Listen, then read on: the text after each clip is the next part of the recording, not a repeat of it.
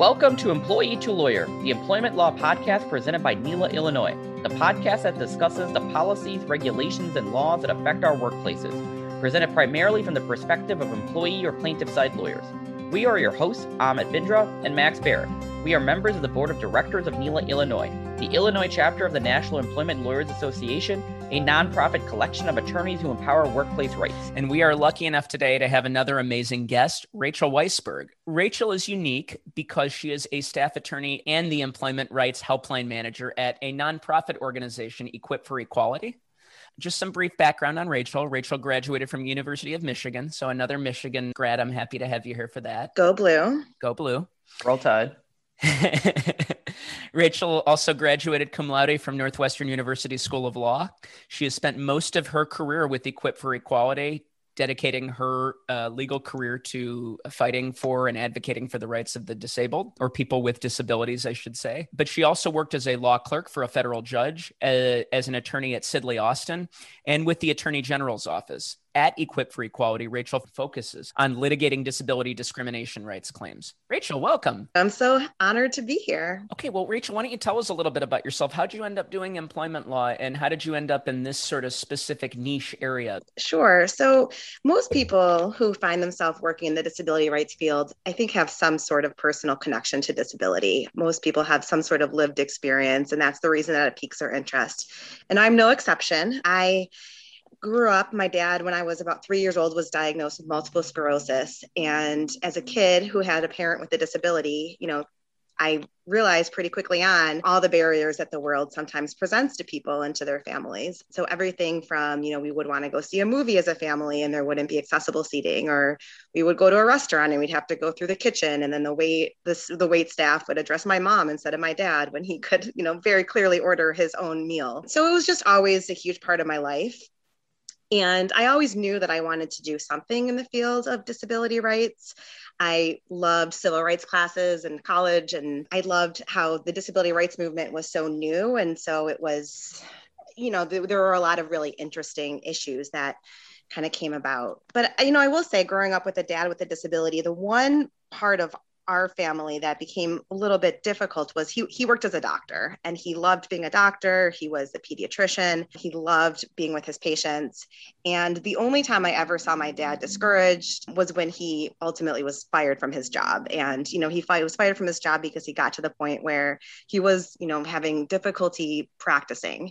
And that just totally changed him. It totally changed our family. And even as a kid, I felt like, this was an injustice, and I felt really helpless, right? Because I had heard kind of about these different laws. I didn't really know how they applied.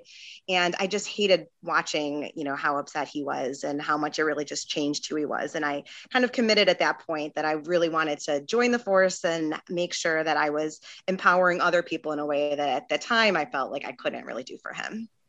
That's a really moving story, Rachel. Well, thanks. I don't know about thanks, but I guess what I'll say is, in the disability rights field, most people have some sort of lived experience, some connection. But even though I started working in the disability rights field because of this story with my dad, the more and more I learned, the more and more I realized that disability is everywhere, right? I came to recognize that, I could be considered a person with a disability because I have anxiety. That's something that a lot of people don't always associate with disability, but it is. A few years after my mom experienced some medical conditions, and she also had some issues with her job. It's one of these things that disability affects all of us. And, as long as we live long enough, it's going to affect everybody. Well, and I think hoping that's one place where society's evolving a little bit, is recognizing there is more essentially to disability. And even with this, podcast, we generally talk a lot about employment issues, but disability, those types of laws affect stuff outside the employment realm, restaurants, movies, things that we don't otherwise think about. Yeah, absolutely. And, a lot of my practice is focused on employment. Again, that's kind of where my passion is and where I feel like we can make a lot of difference. But Equip for Equality does such a wide range of different work. And then I personally do a lot of different types of work. So we do a lot of work in the criminal justice field, a lot of work with access to businesses and helping folks who want to live in the community do so. So you're right that disability itself is really broad. It can include people who have all sorts of different disabilities, and the field is also really broad. Really the Americans with Disabilities Act, which is the main law that I work with, really touches almost everything in our society. When I was clerking for a job, it's funny you say that. I don't want to derail from you because you're the one that we want to hear from today, but let's derail, Max. You also have interesting things to say. Oh, but not nearly as interesting. And everybody hears from me too much already. But I was just going to say that I didn't know, in terms of stuff that you wouldn't think about, curb cut committee for the city of Chicago, like how sharply the ramps, what would the right word be? But the ramps or the angle? They're called curb ramps or slope. Maybe the word you're looking for. Basically, when I was working for a judge in law school, there was a curb cut committee that would meet and had issues or would have to petition the city of Chicago to make sure that the curbs at different intersections were cut at an angle where people who were wheelchair bound could actually get up there and it wasn't a danger to them that they might slide back or that the curbs weren't, the weather changes. I don't know. It derails it a little bit. It's in the realm of stuff that you don't even think about if you have the use of your legs and you just don't think about it. Like it really does pervade everywhere. Yeah. So I have a couple comments. So the problem with the fact that I love disability rights law is that you say one thing and I have like 10 things I want to respond to. So I have a couple of things to say about curb ramps. One thing I'm going to say, and I'm only picking on you, Max, because you corrected your language earlier when you said people with disabilities or disabled people. And I just wanted to say that, in the disability world, language is really evolving. And so there are a lot of people out there that use what's called person first language, and they say it's person with a disability. But there are also a lot of people who have kind of embraced this concept of identity first language, where they say, it's not that my disability is a lot of who I am. And so I am, a disabled person. And so I don't think that you needed to necessarily correct yourself, but you did just use another phrase that I am going to correct you. And it's one of those phrases that, we see a lot in the media, a lot of people say it. And so I'm not doing this to pick on you, but just as an educational point. But the concept of, there's a lot of words that we use that if you take a step back and you think about what the word or the phrase is, it has some sort of negative connotation. And so wheelchair bound is one of those phrases. And I'm definitely guilty of it. Like when I used to talk about my dad before I became part of the disability community, I would use words that are now outdated. But if you think of, I do a lot of trainings and I use an image. And so if you close your eyes and you think of if you use the word wheelchair bound, what do you think? And usually the image that gets conjured up is someone who's like trapped in their wheelchair or like chained to their wheelchair. But really think about for people who have disabilities, a wheelchair is an piece of assistive technology that completely enables their independence. It's a great thing. It's not a bad thing. It's not someone that you're bound to. And so typically that phrase is one that's, disfavored in the disability community. So that's one thing I will share. No, that's a good thing. And I appreciate you catching me on that, because I think it's important for us to educate each other when you have specialized knowledge like yours, Rachel, and you have had the opportunity to think these things through, to catch people like me having a slip of tongue. What would the right term be to use for somebody who needs a wheelchair to get around? Someone who uses a wheelchair user. Person who uses a wheelchair. Yeah, that's my guess. Oh, this is fantastic. That's it. So this is the second time now we've had a pet appear on Zoom for one of our podcast recordings. Very cool. My cat wanted to come join us. So the other thing I wanted to say about curb ramps is that the curb ramps are such a good example of this concept called universal design. So oftentimes in our world, there are things that are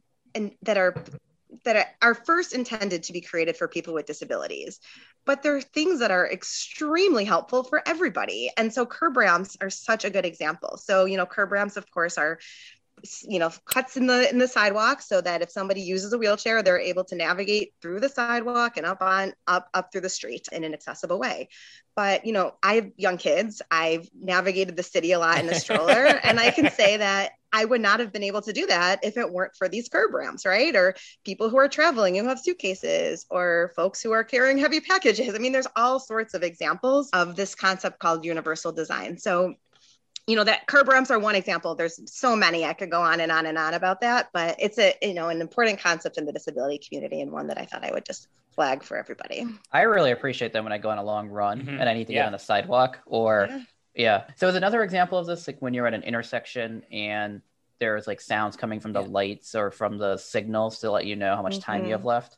Yeah, exactly. So that, some of these things also, Okay, so what you're talking about right now are, or audio, they're like talking crosswalks, and they're intended for folks who are blind so that they're able to, navigate how far they can, go across the street and how much time they have. So yeah, that's certainly something else that is helpful for people. And, that's a part of the ADA. So there's the ADA again is a really broad law. There's different sections of the ADA that apply to different kind of parts of society. And so what we all do here a lot is under the section called Title I, and that's all employment. But there's a title called Title II, and that applies to pretty much every program, service, or activity of a state and local government. And this is an area that is just an extremely broad area. And we're always still getting more and more court cases to help us understand exactly what that means. And so there's actually been a lot of recent court cases saying, well, do we need to make sidewalks accessible? And is a sidewalk a program, service, or activity of a state or local government? And courts pretty universally have said, yes, they are. And that's really broadened it. So another kind of issue that we're seeing more and more of is this concept of accessible pedestrian crossings. And so that's a great example of it. Are there other examples in which like technology has kind of evolved the law in this area? Yeah, totally. So a lot of areas, but, so when I was in law school in 2005, we were given a moot court question. And for, the lawyers who are listening, when you get a moot court question in law school, you're typically given an area where there's some sort of legal dispute or circuit split. And the question that I was given was whether a business that operates exclusively on the internet is covered by the ADA, whether it falls within this other part of the ADA called Title III of the ADA, and that's the part that applies to all sorts of private businesses. And if you look at the text of the Title III of the ADA, it says that it applies to places of public accommodation. And so, a lot of folks were out there saying, well, the internet is not a physical place of public accommodation. That's clearly not what, the ADA intended. And then there's a whole lot of other people out there, including disability advocates, saying, what are you talking about? If we're going to exclude this entire marketplace from, these disability rights laws, like that's not going to achieve the broad mandate of non-discrimination that the ADA intended to achieve. And so, there's been a lot of back and forth, and there is still some of a circuit split out there, but that's definitely one example of, technology advancing and the ADA and courts trying to catch up and figure out how it applies. I think there are attorneys actually who you'd probably have a better sense of this, just file class actions based on websites that aren't compliant with ADA requirements. So there's always, I think in every field, right, there's some Yes. people that, I don't know. I guess in the ADA world, there are a lot of organizations that file a lot of lawsuits, but the underlying lawsuits are all very valid, right? So yes, there's organizations that file a lot of lawsuits, or there's private attorneys, but the ADA is written in a certain way that there's no like ADA police, right? So a lot of times clients call me and they're like, this business isn't physically accessible, or this website isn't accessible. And there's nothing that you can do about that other than complain to a government agency or file a lawsuit, right? Or, you could do informal advocacy, but it is a civil right that has to be enforced. And so, my personal view is that there's nothing wrong with organizations that file a lot of lawsuits, so long as the underlying claim is still certainly, is still a valid one. What's unfortunately happened a lot in our field is that there are some attorneys out there that have filed a lot of lawsuits and don't really care about the underlying issue, or, are willing to settle for some attorney's fees, and then they don't care about the actual underlying accessibility issue being fixed. So that's obviously not something that's good for people with disabilities, or, plaintiffs' attorneys that are trying to do the right thing, or businesses. How does it work? Let's say there is a curve that's not the right slope, or a business is not accommodating to enough people, and you want to file a lawsuit. What are the remedies? Is it just like specific performance, like fixing the issue?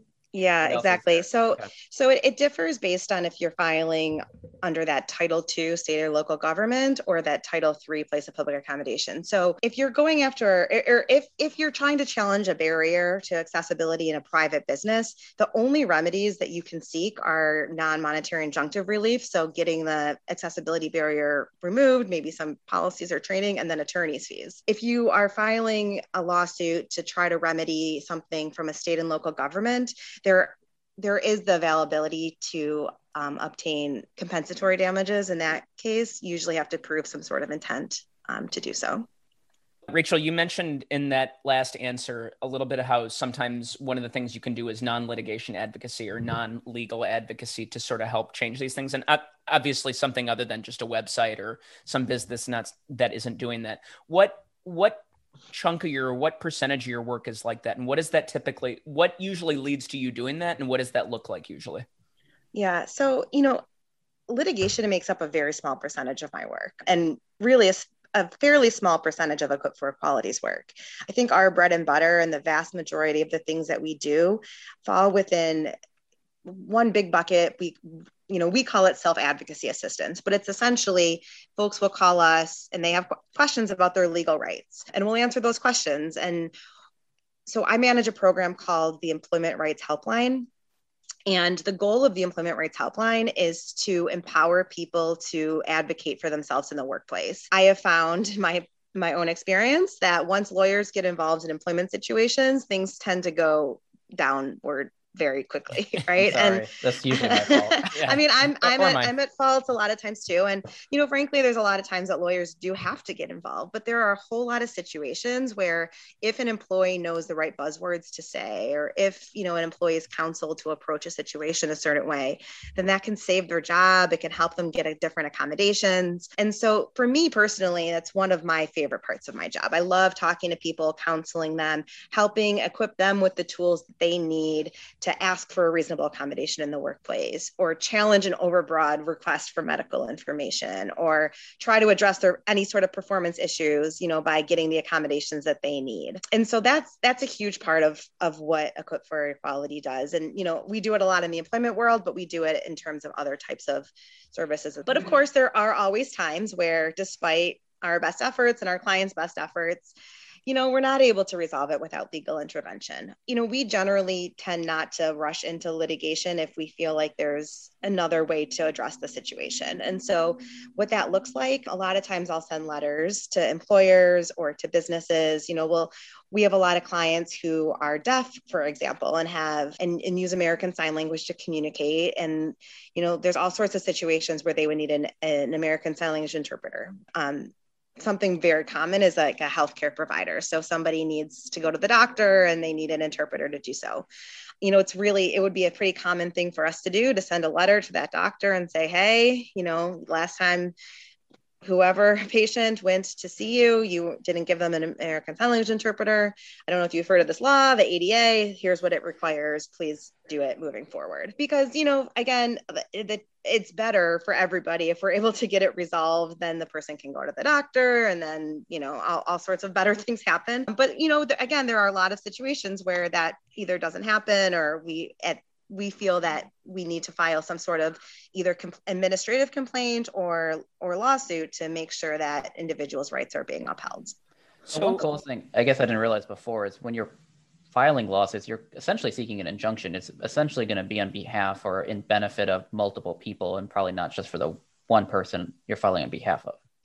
Yeah, I mean, a lot of that, you're absolutely right. I think a lot of different disability rights issues have a systemic impact, right? So if we're going to reach out to a doctor on behalf of one client who needs an ASL interpreter, we're probably going to try to convince them to establish a policy so that every time somebody who's deaf needs an ASL interpreter, an ASL is American Sign Language, that they, would either get one, or they'd go through a process of evaluating whether it's something that's needed in that particular situation. Same thing. I've had a lot of cases on behalf of folks who have service animals. Generally speaking, in those types of cases, we will be seeking some sort of monetary relief to compensate our clients for the experience and humiliation they endured by being kicked out of a store with their service animal. But, other things that we're trying to do are make sure that the store, restaurant, or whoever has a nice service animal policy and has trained all of its employees about the rights of people who use service animals. And then I think to go back to the curb ramp conversation that we were having earlier, I mean, certainly any sort of relief that's going to look like a removal of a physical barrier, that's going to, of course, have a systemic impact, right? And that's one that, you build a ramp that's going to help everyone for future generations to come. Can you talk generally just a little bit about what the ADA is, who's covered by it, what it does for people, I guess, to bring it back to employment in an employment law setting more generally?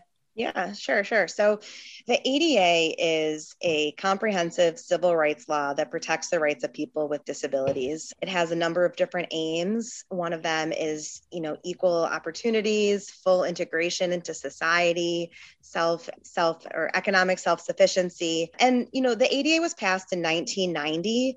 And if you think about it, it's a pretty new civil rights law. We think of all these other civil rights laws that were passed in the 60s. I mean, the ADA was passed within many people's lifetime. And so, it is something that advocates worked long and hard for, and it is still something that we still need to fight to make sure that it's being appropriately interpreted and applied. Okay, so who does the law protect? I think that was one of the questions you asked. Okay, so who does the law protect? It was a bad deposition question. Somebody would have objected to like 3 at one time. I would have objected to a lot. Yeah. Okay. Well, I can talk about the ADA. You do that anyway, dude. That's true. Yeah, that's true. Well, the problem is, and I'm a huge ADA nerd, and I could probably just talk in a narrative style about the ADA for the next 3 hours, which probably nobody wants to hear. So cut me off at any time. So the ADA applies to basically the definition of who the ADA covers is a person with a disability. And that's essentially defined in a couple different ways. The first group of people that it covers are people who have what's called an actual disability. So somebody who has an underlying impairment and whose that impairment substantially limits a major life activity. And so an example could be if somebody is blind, or that maybe they have the underlying impairment that kind of caused their blindness, and then if they substantially limit a major life activity, they're substantially limited because they're unable to see, or I guess that's a good one. They're unable to see. And then that same sort of concept also, of course, applies to people who have mental health disabilities or developmental disabilities. And so it's supposed to be a really broad definition, and it's supposed to impact a lot of people who have, medical conditions that cause functional limitations. But the ADA also applies to people who have been regarded as or perceived to have a disability. And that's, I think, a really important concept, because what that essentially means is that even if you yourself do not have an impairment, or you yourself don't have an impairment that's substantially limiting, so long as you're treated differently because someone else thinks that you do, you're still protected by the law. And the idea behind that part of the ADA is that sometimes it's the myths and perceptions of people with disabilities that are more disabling than people's actual conditions, right? And that's what we're aiming to protect. It's a civil rights law. How does the ADA intersect with cannabis then? Yeah. And medical cannabis and stuff like that? Is that a new? Should we just do a different podcast on that? It's a whole podcast about marijuana, and I can go on for a really long time. So, okay, so the problem, I don't know about the problem. So the ADA is a federal law, right? And federally, cannabis is illegal under the Federal Controlled Substances Act. So when the ADA was passed, it was in 1990, it was part of the war on drugs. There's actually an exception to the definition of disability that says that if you're a current user of illegal drugs, then you are not covered by the law. And then the way that you would define what illegal drugs are, you're supposed to look at the Federal Controlled Substances Act. So unfortunately, for people with disabilities who use medical marijuana lawfully under state law, there's no ADA protections. There's a dispute, and I think there's arguments kind of on both sides about whether the state medical marijuana laws here in Illinois would protect people with disabilities from employment discrimination. But unfortunately, the federal ADA laws, that's pretty clear. Every case that's looked at this has said, no, there's a clear exception. And I think until that's changed at a federal level, it's probably what's going to stick.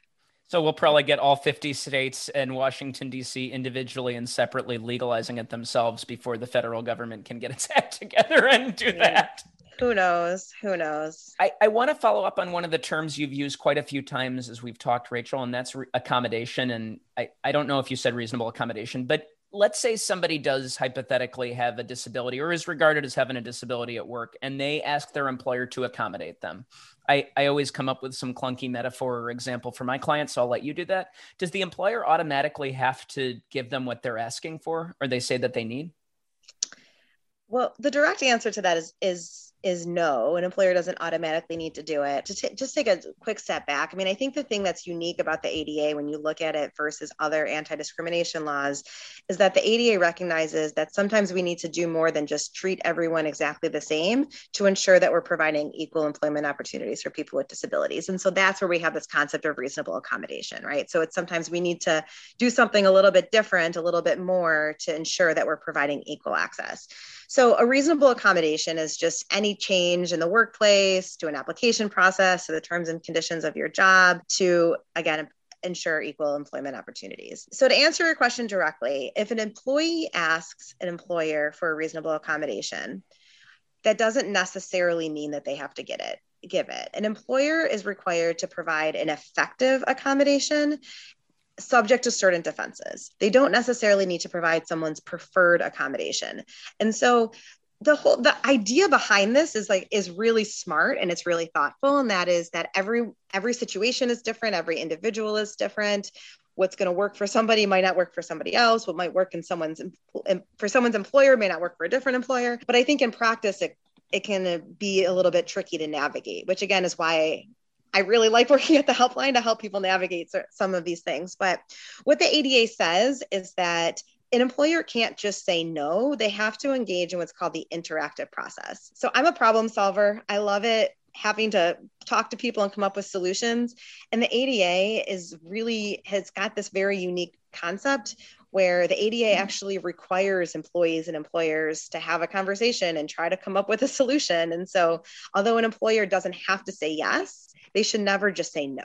An employer can say, I don't think this is going to work because of this, but let's talk about it and let's try to find another solution. And I think where employers get themselves in a lot of trouble is when they just say no and they don't explore other alternatives. Because, there's a rare situation where there's not a solution, but I'd say with a little creative thinking, with, looking at some resources that are out there, almost every situation has some sort of, answer if we just try hard enough to come up with it.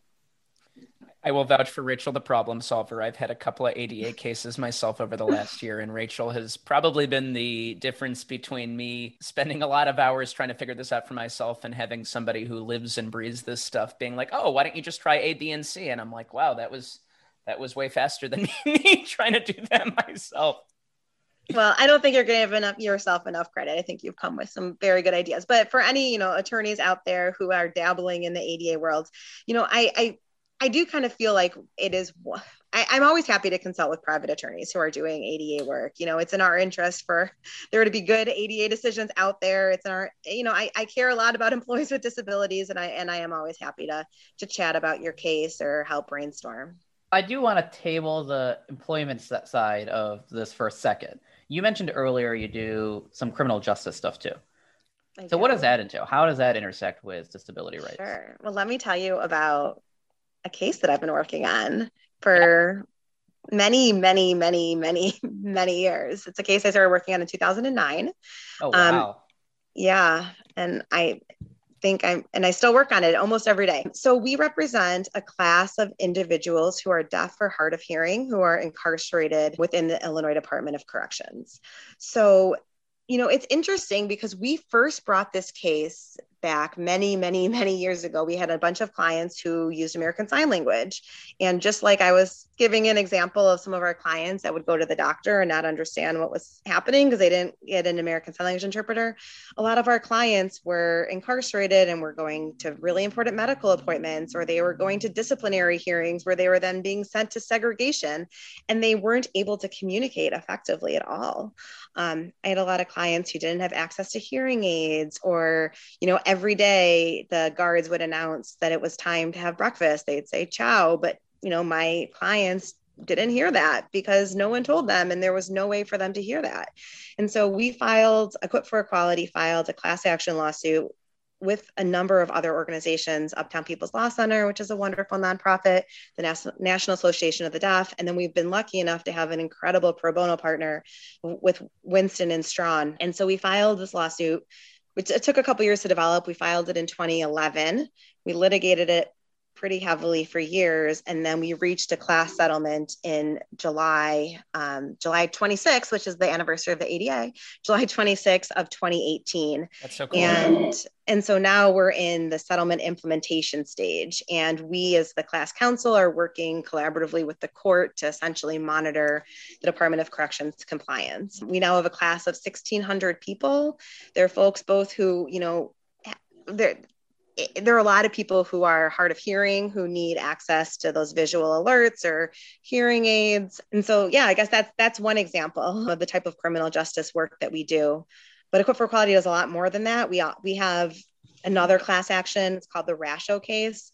And we represent folks who are incarcerated who have been diagnosed with serious mental illness. And it's about access to mental health care in the correctional system. We have a number of single plaintiff cases on behalf of folks who need accommodations in the criminal justice need accommodations in prison and aren't given access to them. So we do it, I think it's been something that's been developing, but at this point we have a lot of different types of criminal justice work going on at Equip for Equality. That's really noble. I have a technical question about that, because now I'm curious, because when you're in federal court, when we used to get to go to court as lawyers, which there was a time when we did, and some of us used to complain, but now I really miss it because I actually don't. I love virtual court.